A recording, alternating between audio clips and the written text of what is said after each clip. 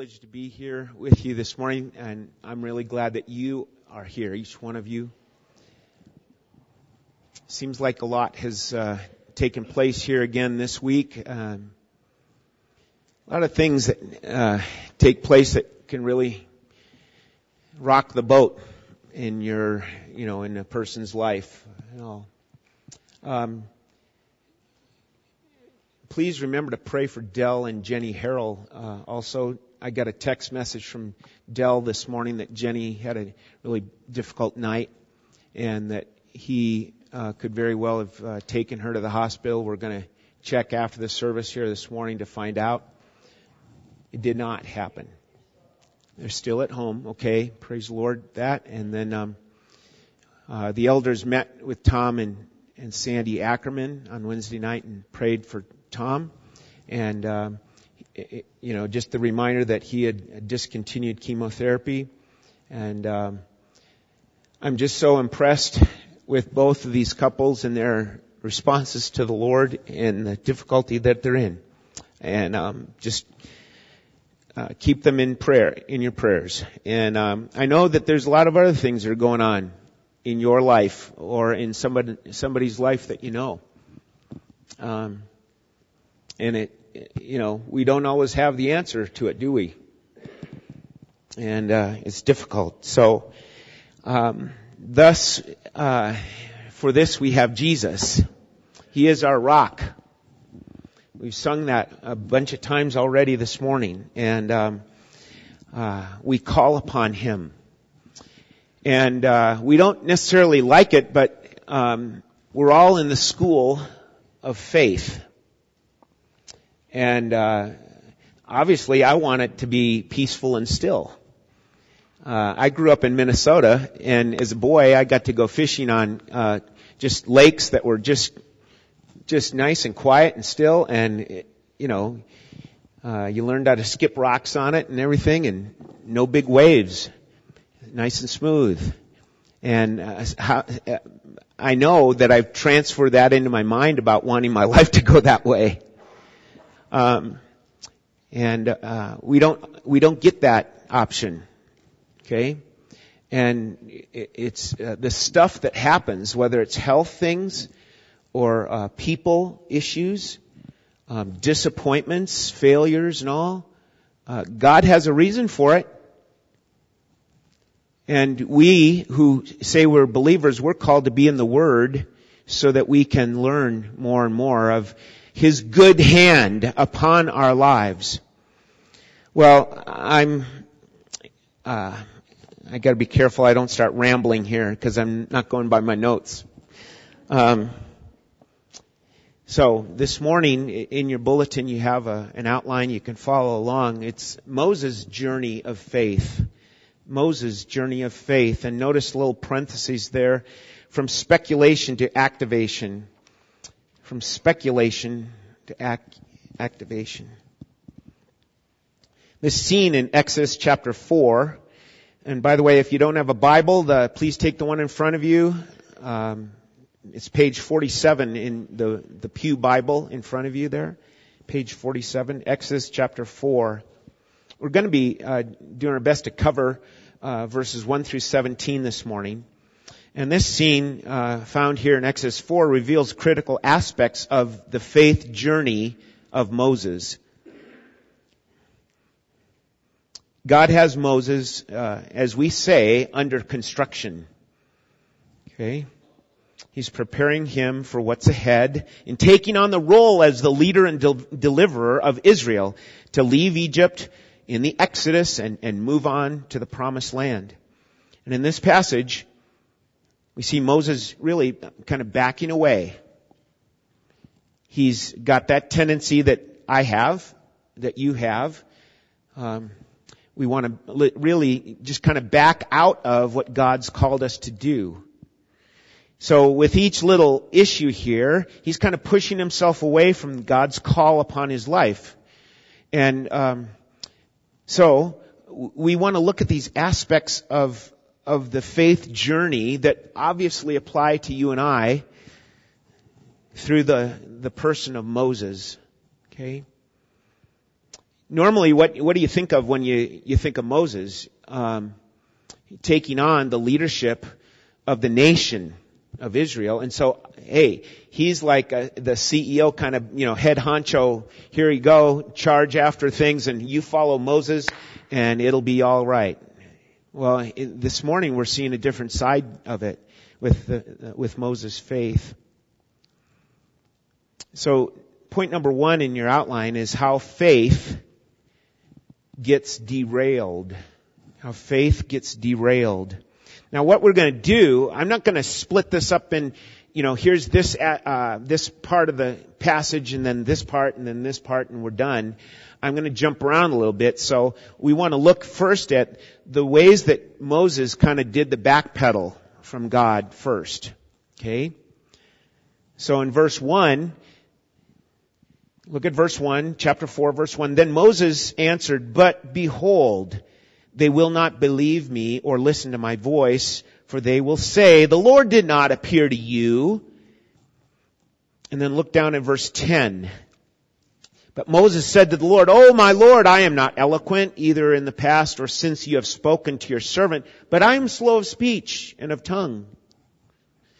And then finally in verse 13, he cries out, "But he said, 'Oh, my Lord, please just send someone else.'" Okay? So we want to track along with this, understanding what Moses was really focused on with each one. He was focused on something. And just like you and I get focused in the wrong place, our focus is like number 1, letter A, on speculations. We just get we can get our focus set on speculations in life. Now, that's not wrong in and of itself. It's just you want to be wise, right, with your life and all. But we get focused on it. We get locked into it of what others will think, what others will say, what others might do in response to what I'm supposed to do.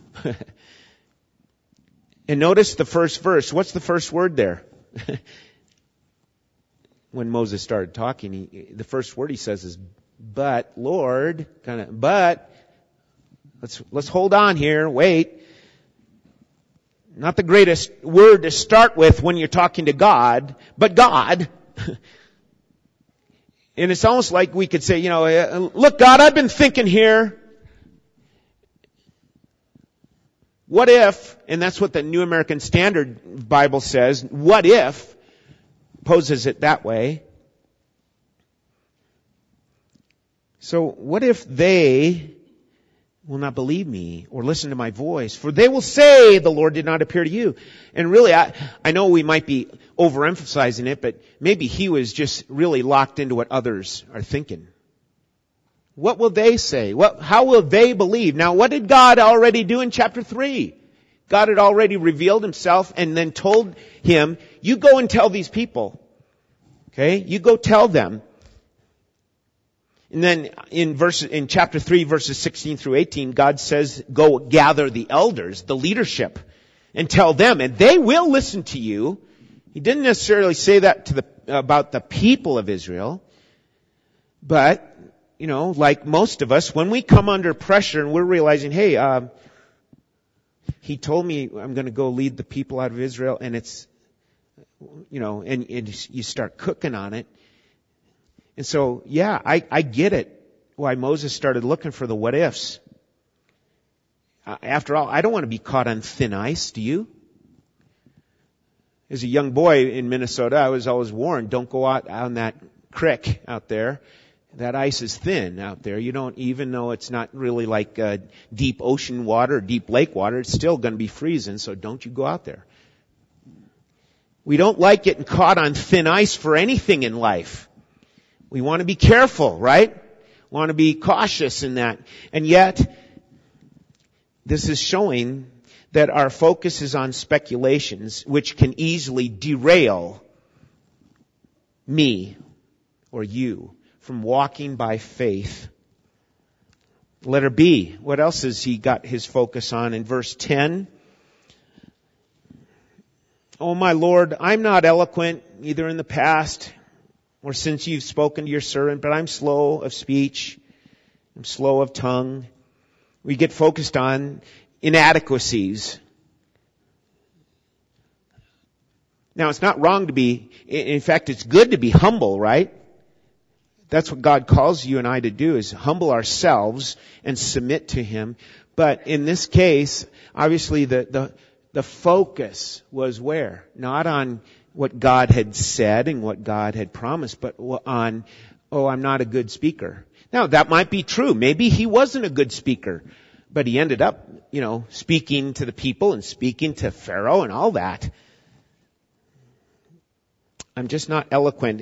The word there, it can be translated, I'm just heavy of speech. Maybe he was slow of speech. I know,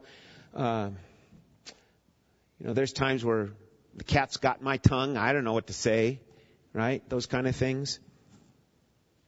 But again, we see this as another step back from, or Moses moves back another step away from what God wants him to do. And then verse 13, letter C, is really a focus on some sort of escape. Some sort of, I want to escape somehow. Say, Lord, just call somebody else. His last ditch effort, so to speak. It sounds like underneath it, he's saying, I don't want to do this. And so really, as with most people, Moses has, in his own way, revealed his true problem. His true gripe is really, I've got a fear. I'm afraid. I believe that's what's really behind it. That's why he's saying this. Well, aren't you glad that's not the end of the story there? Here's God, who we've said before in our series here in Exodus. God's the sovereign one. God's in control. Nothing surprises God. So here's point number 2. God's work. How faith gets ignited. It's already been initiated in Moses, but here's how faith gets ignited. And it's by letter A, by signs. Then letter B, by truth. And then letter C, by purpose. Or on purpose, if you want to say it that way in letter C. But letter A, by signs. Now we know, reading the whole passage, we know that God God gave him 3 signs. There's 2 immediate ones that are immediately done, and then a third one that's for when he gets to Egypt. So right away, without any interruptions, God doesn't say, I'm going to give you a sign. Look at what he does here. In verse 2, the Lord said to him, what is that in your hand? Like, really? Okay, it's my staff. Here it is. He said, a staff. Verse 3, and God said, throw it on the ground. So he threw it on the ground, and it became a serpent, and Moses ran from it. But the Lord said to Moses, put out your hand and catch it by the tail. And so he put out his hand and caught it, and it became a staff in his hand. It's like, in studying this, I'm thinking, why didn't he reason with God at that point, saying, I don't want to pick up the snake by the tail. I mean, he'd already said, a couple of things, saying, hey, God, I'm backing away from this, right? We'll talk about, this in just a moment. We won't get there yet, but it's interesting. This is really basically the only thing he has other than his clothes, right? He's not pulling a trailer out in the wilderness for shepherding. He's not pulling a little Winnebago or whatever. He has just got his staff, and here's his robe, and there's the sheep somewhere wandering off while he's still talking to the burning bush, right? Burning bush hasn't gone out. Here's God still talking through the burning bush. But it's a very familiar tool for him, right? He's a shepherd. He's been that for 40 years, always associated with being a shepherd. It was like his identity. He used it for his sheep. protecting them, keeping them from wandering, pulling them out of a snare, or a pit or a predicament of some sort. You get the crook side and get it around the neck and yank that little sheep out, whatever. Okay? I suppose he could have even used it for himself. But what is it? It's just a piece of wood. It's dried up. I know for some of you, it's like a walking stick. You can't just take any piece of wood. You want to have a nice walking stick, But it's just a piece of wood. Okay? God tells him, throw it down. And immediately that familiar wooden staff became a snake moving about. And Moses ran away. If it's anything, I could handle a gardener snake. Not a big deal. So, what we understand here, and many commentators understand this, is probably something like a cobra. His staff is not just a little walking stick. It's tall, and so maybe it's the same length of the walking stick. We don't know exactly. But he did. He picked it up by its tail, and you don't pick up a snake by its tail.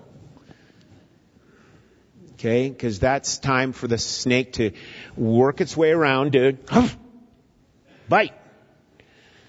But yet, he did that. And maybe again, I just get to thinking these things, okay? Bear with me. It's like, I wonder if Moses was just saying, okay, I'll pick it up by the tail and maybe it'll bite me and this thing will be over. But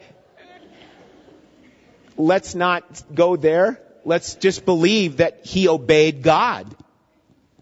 Let's do that, okay?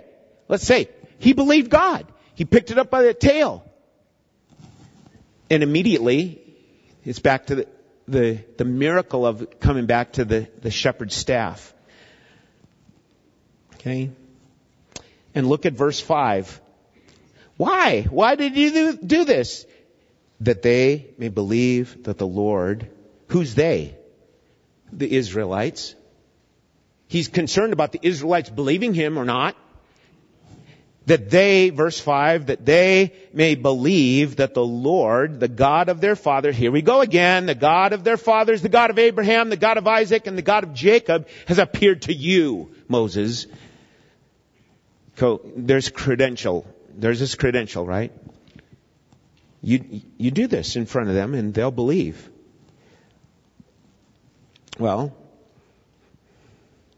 it's interesting. I don't want to put this off for later in the message, but I want to mention it here now. Along with, here's this sign that Moses was to be able to use in front of the people. There's a lot of thoughts and interpretations about what does this mean? And so there's the idea of the connection in it is back to Egypt.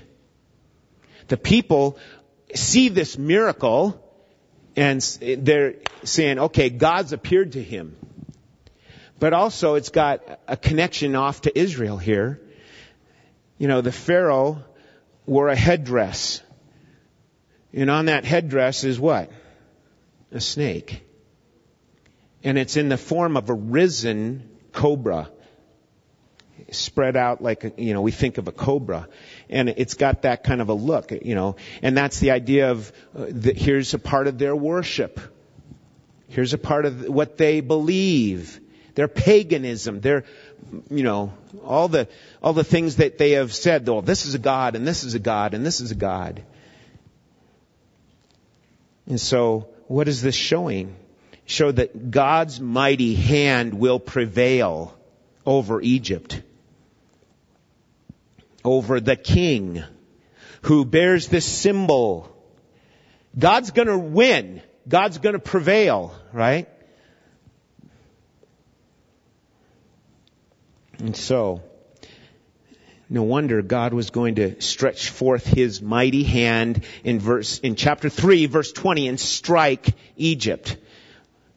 all of the godless things they are doing, all of the false worship that they're promoting, and all. So as another little point of here's divine judgment in this sign. Well, the second sign we see in verse 6. Look at verse 6. And again, the Lord said to him, put your hand inside your cloak.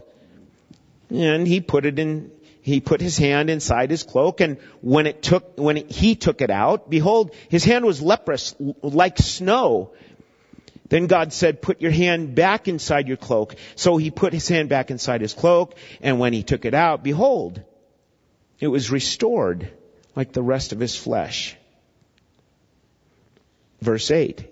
If they will not believe you, God said, or listen to the first sign, they may believe the latter sign. And here's this idea of this sign, meaning the idea of that God will restore. God will restore His people. And if you like it even better, God's going to bring purification by His deliverance, by His redemption. And only God could bring this about. Only God could. Even in New Testament times, the idea of leprosy, just send them out because no one's going to heal them. And again, we've said it in the past here, that's a connection to, pointing to your sin. The idea of leprosy. It points to our condition. No one can heal you. And so, again, I just say, if you're here this morning and you know that you don't believe in Jesus Christ, He is the answer. He's the only one who can bring about a pardon of your sin, a cleansing from your sin, and make you right with God. So put your faith in the Lord Jesus Christ, not in yourself, not in the system, not in a church, not in a tradition. Put your faith in Jesus Christ. And then start building that faith on what He says in His Word. Start living in that way. A way of faith. Faith in the Lord Jesus Christ. Then we find a third sign that God gives Moses not to use at this moment, but to use eventually. Verse 9, look at it. If they will not believe even these two signs or listen to your voice, you shall take some water from the Nile and pour it on the dry ground, and the water that you shall take from the Nile will become blood on the dry ground. Well, here's another great attack from God, if you will, against the system of Egypt. Here they worship the river. Why? Well, the river was what gave everything life. But they turned it into an idol, if you will, signifying the eventual defeat of Egypt. And other commentators draw out the connection that the three signs given here in this passage have that they signify God's overall victory. Okay, His victory over Satan, the snake, His victory over the flesh, leprosy, His victory over the world system, Egypt. Okay. So remember, the signs are given to lead us not to the fantastic sign, but to lead us to God, the one true God, the great I am. And then as we follow the storyline throughout the Bible, it points us to the one true God who came, Jesus Christ. So, we see that faith gets ignited by signs, but that leads us to the truth. Letter B, under number 2, by truth. Faith is ignited by truth. Now, this is not just a one-time deal, folks. Don't you get to thinking that it's a one-time deal. This is an ongoing issue of faith is stoked. The fire of faith in your life is stoked by truth. The truth of God's Word. And truth is what the signs really are trying to magnify, the truth about God. That God sent Moses. That God is behind this. So the signs are given to the people to point them to God. God-given signs are always going to magnify God and His truth. And here we can see the importance of the truths about God. What's going on in this moment, in this passage, is that it's about God's presence and His help for Moses and obviously for the people. But let's add in this. And the prevailing power over Egypt. The prevailing power over Egypt. That's what we're to understand and take to heart. Truth is what must be undergirding our lives, not simply like an add-on to your life. It's got to be like our foundation, like Jesus talks about. Build your house on the rock, not on sand. It's got to be our foundation to build a life of faith in Jesus by knowing and learning the truth of God in His Word. I've given this to people in the past because it helped me as a new believer. And that is just, and maybe some of you recall it or you heard it from me in the past, I don't know, but it's an illustration of a train. The little train that could, right? What is that train, if we're to image this as the picture of a Christian life, what does the engine signify? Stop and think about that. The engine of the train, we always think that signifies what? Faith, of course. Because we're to walk by faith, right? Well, it's not faith that's the engine. It's fact. It's the fact of the Word of God. The truth of the Word of God is the engine in our lives. Now what do? The next car comes along and hooks up. What's that car? Faith. Your faith locks into the truth of God's Word. And then we got the caboose. What's the caboose? It's what we, most of the time, try to run our lives by. Feelings. We try and run our lives by our feelings. I don't like this. I don't like that. Or I don't feel good. Or I don't, blah, blah, blah. And I'm trying to put the caboose at the front. And I'm trying to get over the mountains and the valleys with the caboose. How silly. As long as we've alliterated, how foolish. Fact, faith, feeling. Okay? And you and I will do so much better in regards to our lives when we understand that, when we do it that way, when we see that in God's Word. Okay? Jesus said in John chapter 8, right? John chapter 8, 31 and 32, if you abide in my, what? Word, you are truly my disciples, and you will know the truth, and the truth will set you free. John chapter 8, verse 31, 32. Okay? So, faith is ignited by signs, by truth, and then letter C, by purpose. The idea isn't just to fill up your life with the idea of, I've witnessed signs in my life. I've witnessed all sorts of signs and miracles in my life. No, it's not just to fill up on that. It's not just to fill up your mind with knowledge and truth, but there's purpose then with it all, right? The purpose is that you're now living this way.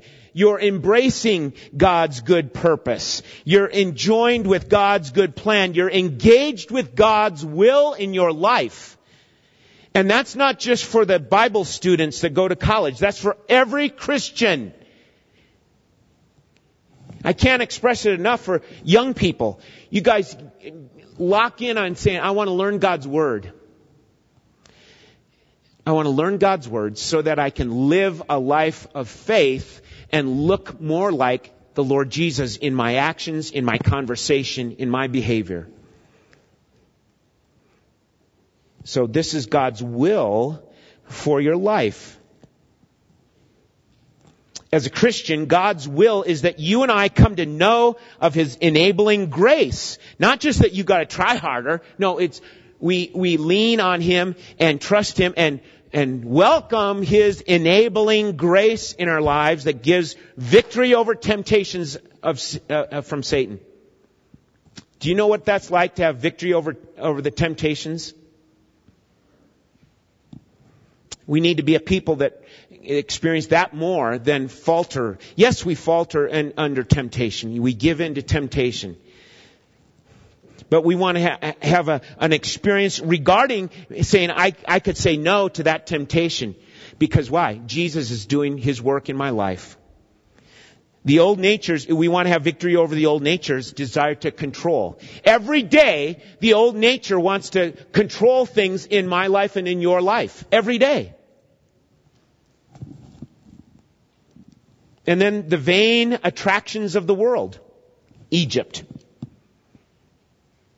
Remember the people, once they got out into the wilderness, they kind of started complaining, let's go back to Egypt. Let's go back. And that's a problem that many Christians experience. Hey, it's okay, because the grace of God covers it all. I'm forgiven. I can go do this. No. You don't understand truth then, if that's how you're reasoning in your mind. You need to say, no, I'm not going to pursue that. That's something that God does not approve of. I will turn away from it. And God gives us the power to overcome through His Spirit residing in us and through the truth of the Word of God so that we can lift Him up and praise Him for His good work of sanctification in our lives. Right? So, this really leads in a really smooth way to point number 3. Faith then is expected. Faith is expected. Point number 3 in the back of your outline. Look at verse 11 and 12. Okay, so Moses gives his excuse saying, I'm slow of speech, I'm slow of tongue. Then the Lord said to him, who has made man's mouth? Who makes him mute or deaf or seeing or blind? Is it not I, the Lord? Okay, so we know the answer to the question. The point is, it's God's design that you believe Him. It's the point of everyone in this creation, in this world, that they would have faith in God. Not go by themselves, not go by their strength, not go by their reasoning. No, but that we would all come to understand we've got to walk in faith. Walk by faith. That's God's design. This is how God responds to Moses. Who made man's mouth? What's his point? The point isn't just that God's the creator. The point is that God would use him. That God uses you. It's one of the greatest fears that people have. Oh, I can't get in front of people and speak. I freeze up. God is saying this so that we'll understand He wants to use us for His glory. He made man's mouth for His glory so that we can speak forth truth and good things from our mouths rather than trash, rather than slander, rather than garbage, rather than gossip. All those things. So be a person, even, he says it here in verse 11, who makes him mute or deaf or seeing or blind? Whatever the condition is, God wants to use you. I remember an old preacher that came to our church in Southern California. He was basically blind. He had a Bible a little smaller than this one, and he would get his glass piece on and he'd go like this. And he would preach this way and talk that way because he couldn't see. But boy, he was used for God's glory. What about Johnny Erickson Tata? Quadruple, I don't even know how to say it. Yeah, sorry. But you know, if you haven't found out about her, look her up online. Joni Eareckson Tada, Joni, Joni Eareckson Tada. And she's got a ministry that they minister to people in wheelchairs that, they just are really hurting people. And yet, here's hope. Here's hope for them. Why? Because God wants to use you, even in that kind of a condition. God wants to use you. So that's His design. Letter B, we've kind of said it already. It's His will. It's God's will. Look at verse 12. He's saying, now go. No, therefore go. I will be with your mouth, and I will teach you what you shall speak. There's another reassurance from God. There's no indecisiveness here. It's very decisive. It's God's will. This is what He communicates to Moses. Go with God's assurance. Go with God's promise. Not your speculations about what's going on. Go with God's wisdom. Live by God's wisdom, not your own. There's a wisdom from this world, earthly wisdom, and there's a wisdom from above. Okay? Let's be people that are going with God, what God has said, with God's wisdom. You know, all throughout this passage, Moses really has demonstrated a reluctance, at least, at best, a reluctance with God. And it comes probably quite close to being a rejection of what God's doing. And there's times where you have rejected God, or I have rejected God's plan, God's will for your life. And I'm talking to you who are believers in Jesus Christ, where you have, in one way or another, stiff-armed the calling of God in your life. And I'm not saying to change things up and, in some radical way to prove that you have submitted to God's will. But for instance, what Chris had alluded to at prayer time, maybe it is a pretty radical change that you're going to leave and say, I'm going to go visit the Langfords in Brazil. Or I'm going to visit the Malakars in India, not just for a getaway, but for a mission trip. I want to do that. I want to check that out because I sense God's calling in my life. This might be God's will in my life. But there's a lot of us here who have missed out already by saying, no, I can't speak, I can't this, I can't that. And we back away and we pull away from what God's trying to accomplish. And we miss out on God's blessing. Okay? And I think Moses was right on the edge, right? Right on the edge of doing that. And here's grace. Here's where grace comes in the form of, your brother's coming, Aaron. And God allows that to happen. Where Aaron, his brother, comes and now they will put together their team, their partnership, where Aaron will speak for whatever Moses says. Aaron's going to speak that. And look at what God says here. And by the way, I don't want to miss this. Let's go back to verse 13. And here's where Moses said, "Oh Lord, please send someone else."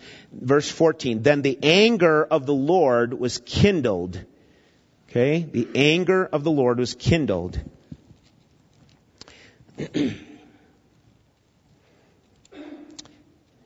Notice it wasn't just in a general kind of way. The anger of the Lord was kindled against Moses. And God said to him, "Is there not Aaron your brother, the Levite? I know that he can speak well. Behold, he is coming to meet you. And when he sees you, he will be glad in his heart.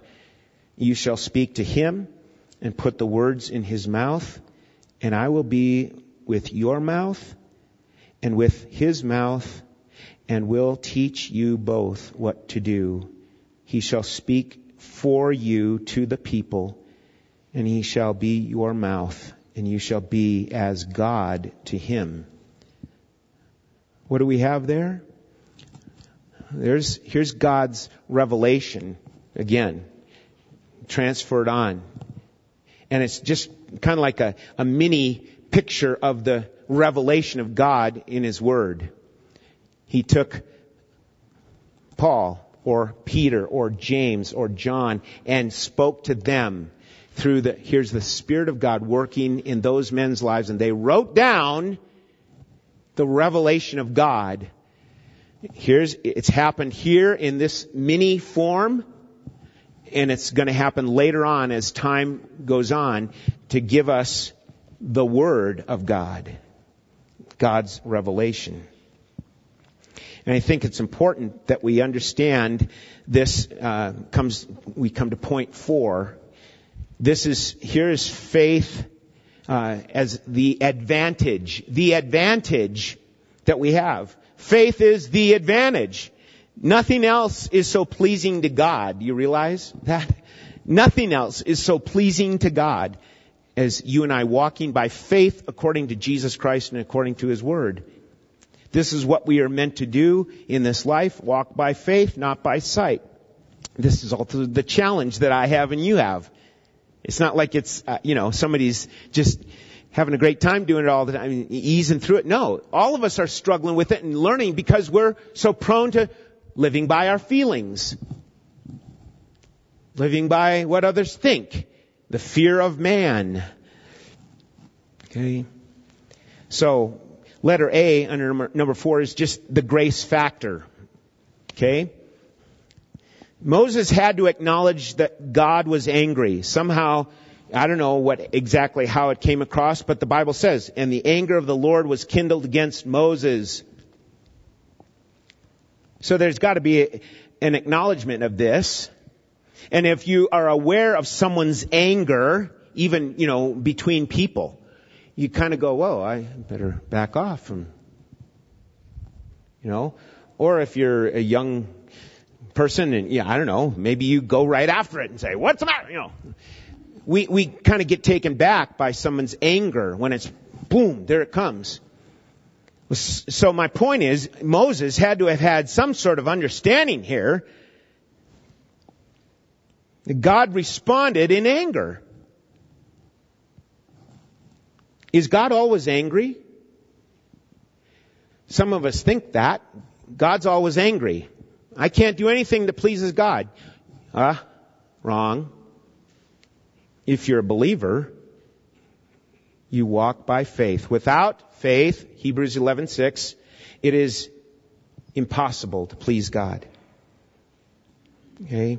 So what follows is God's gracious provision. He's angry against sin, isn't He? And His anger was poured out on Jesus Christ at the cross. His wrath was poured out there. Anger against sin was poured out on Jesus. And now when I believe in Jesus, I am a recipient of His He lavishes His grace on His children. And that's why we sing Amazing Grace. So there's great motivation given when it says God was angry. So being aware of His anger, we need to then understand we can turn as believers, we can turn to praise Him for His glorious grace, to love and appreciate His grace on a regular, continual basis. And so God allows for Moses to partner up with Aaron. Then letter B is the growth factor. The growth factor. Faith is the advantage. This is what we need to be living by. And it's the grace factor, then the growth factor. Verse 17. And take in your hand this staff with which you shall do the signs. Take it in your hand. Do something with this. Right? When you do something with responding to God in faith, guess what's going to happen? You're going to grow. You're going to grow in your life.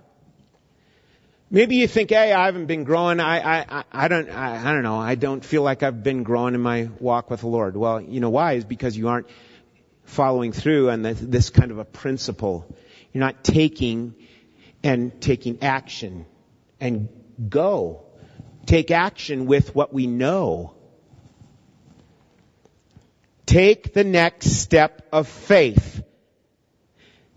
The blessing will follow, and the experience of doing the right thing will bring more growth.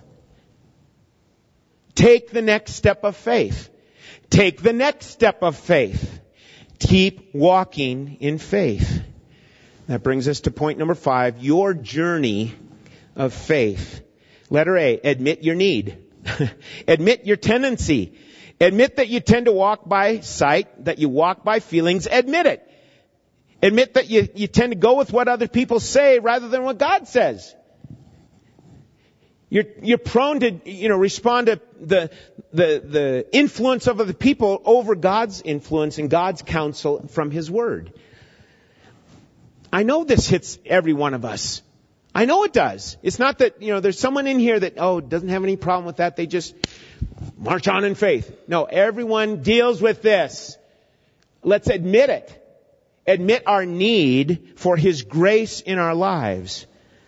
We are so unaccustomed to walking by faith that we just keep hopping back and backing up, and the next thing I know, I'm like, I want to control my future, my destiny. I want to control it. I don't want to let God do that. I want to go to heaven, but I'm going to make my own decisions here based on my agenda, right?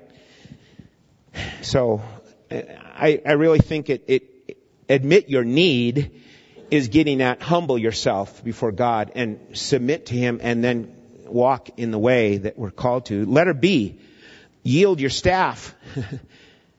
Throw it down. Throw down what you have. Throw down what you hang on to. What are you hanging on to? Because we all do that. There's all a tendency, we all have a tendency to, I lean on my reputation. I lean on my children and my grandchildren. I lean on my position at work. I lean on, and the next thing you know, you're not leaning on God. You're leaning on all the stuff that you should not be leaning on. Yield it. Yield it to God. And then watch what He does with it, right? Watch what He's going to do. Letter C, fix your focus on Jesus alone. Fix your focus. Very similar in these ways. We're called in Scripture to fix our eyes on Jesus. Now, that's a neat, cool statement. Maybe you have that poster in your room or in your living room or something, or it's a plaque there. Fix your eyes on Jesus. Well, let's get more specific. Fix your eyes on what Jesus has done. Jesus finished His work so that you don't have to, try to accomplish something more regarding the forgiveness of your sins. You're forgiven. Walk in that way. Live that way. Fix your focus on His victory that He's already accomplished. It's not like He's got to come back and say, gee, how do I get over Satan again? Satan's got to grab on things. No. Jesus has accomplished the victory. Hallelujah. Okay? There's no more question about it. Satan he's been caught. He's the loser, right? He doesn't win. So fix your focus on Jesus Christ, His restoration of your life, His pardon, His forgiveness, the grace that He pours out. And know, Christian, know that He will give victory over that habitual sin that you keep falling and tripping up with. He'll help you with that. He'll give you victory over that. The temptations of the world. The more you spend time in the Word of God, the more you realize, I don't need to go spending like, I need to go spend. I think I need to go spend more money.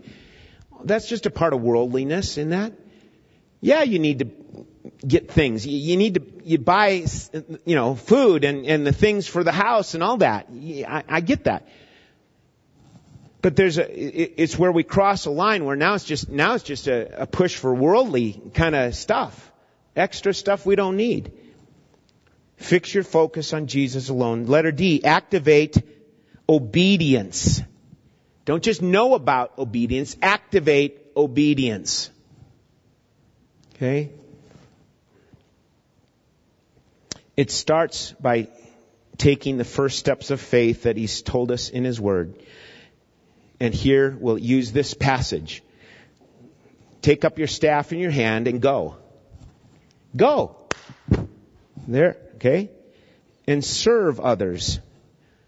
Go and serve the people of Israel by leading them and doing what I've told you to do. Lead them out of Egypt. And we would add, we know the importance of there's got to be love for one another. Not in word only, but in word and deed. To love others in your behavior, in your conversations, in all that we do. Okay, so that's scratching the surface a little bit about Moses and his journey of faith from speculation to activation. Activate obedience to what God's called us to do. And we can't do it in our own strength. We can't do it in our own power. We've got to do it by His grace, by His presence. Some of you remember, as we close this up, our time together this morning, you remember the old story of the auctioneer. The auctioneer had an old violin, right? The old violin was not being bid on at all until a violinist came up and started playing. And once he started playing that violin, the bids started coming. Bids started coming all around the room. I'll pay $1,000 for that. I'll pay $2,000, $3,000, $4,000, and up went the price. Why? The master started playing, right? Listen, that's what God wants to do in our lives. I can say I'm an old fiddle. Don't go anywhere with that. And we can all say that. I've got this problem. I've got this broken string. I've got this scratch. I got that messed up. I got a dent here. It's cracked here. It's all this. God wants to use you. And we're told in the New Testament that we are vessels, clay pots. And that clay pot is supposed to hold a treasure, and the treasure is Jesus Christ and His gospel. I just want to encourage you. Let's let the Lord fill us up with His treasure, the gospel. Share it with others and live it. Preach it to yourself and live it out and see what God does. Okay? He wants to use you as an instrument in His hands. Let's stand together as we close our time.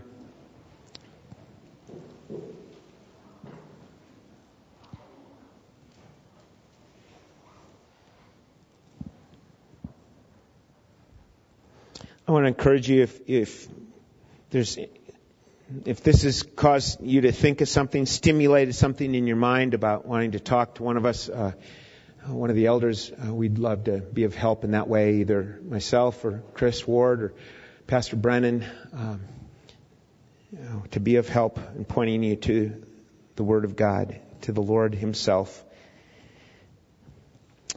Now may the God of peace, who brought again from the dead our Lord Jesus Christ, the great shepherd of the sheep, by the blood of the eternal covenant, may He equip you with every good thing, that you may do His will, working in us that which is pleasing in His sight, through Jesus Christ, to whom be the glory forever and ever. Amen. Amen. God bless you all and have a wonderful day. We'll hope to see you tonight starting at 5 o'clock.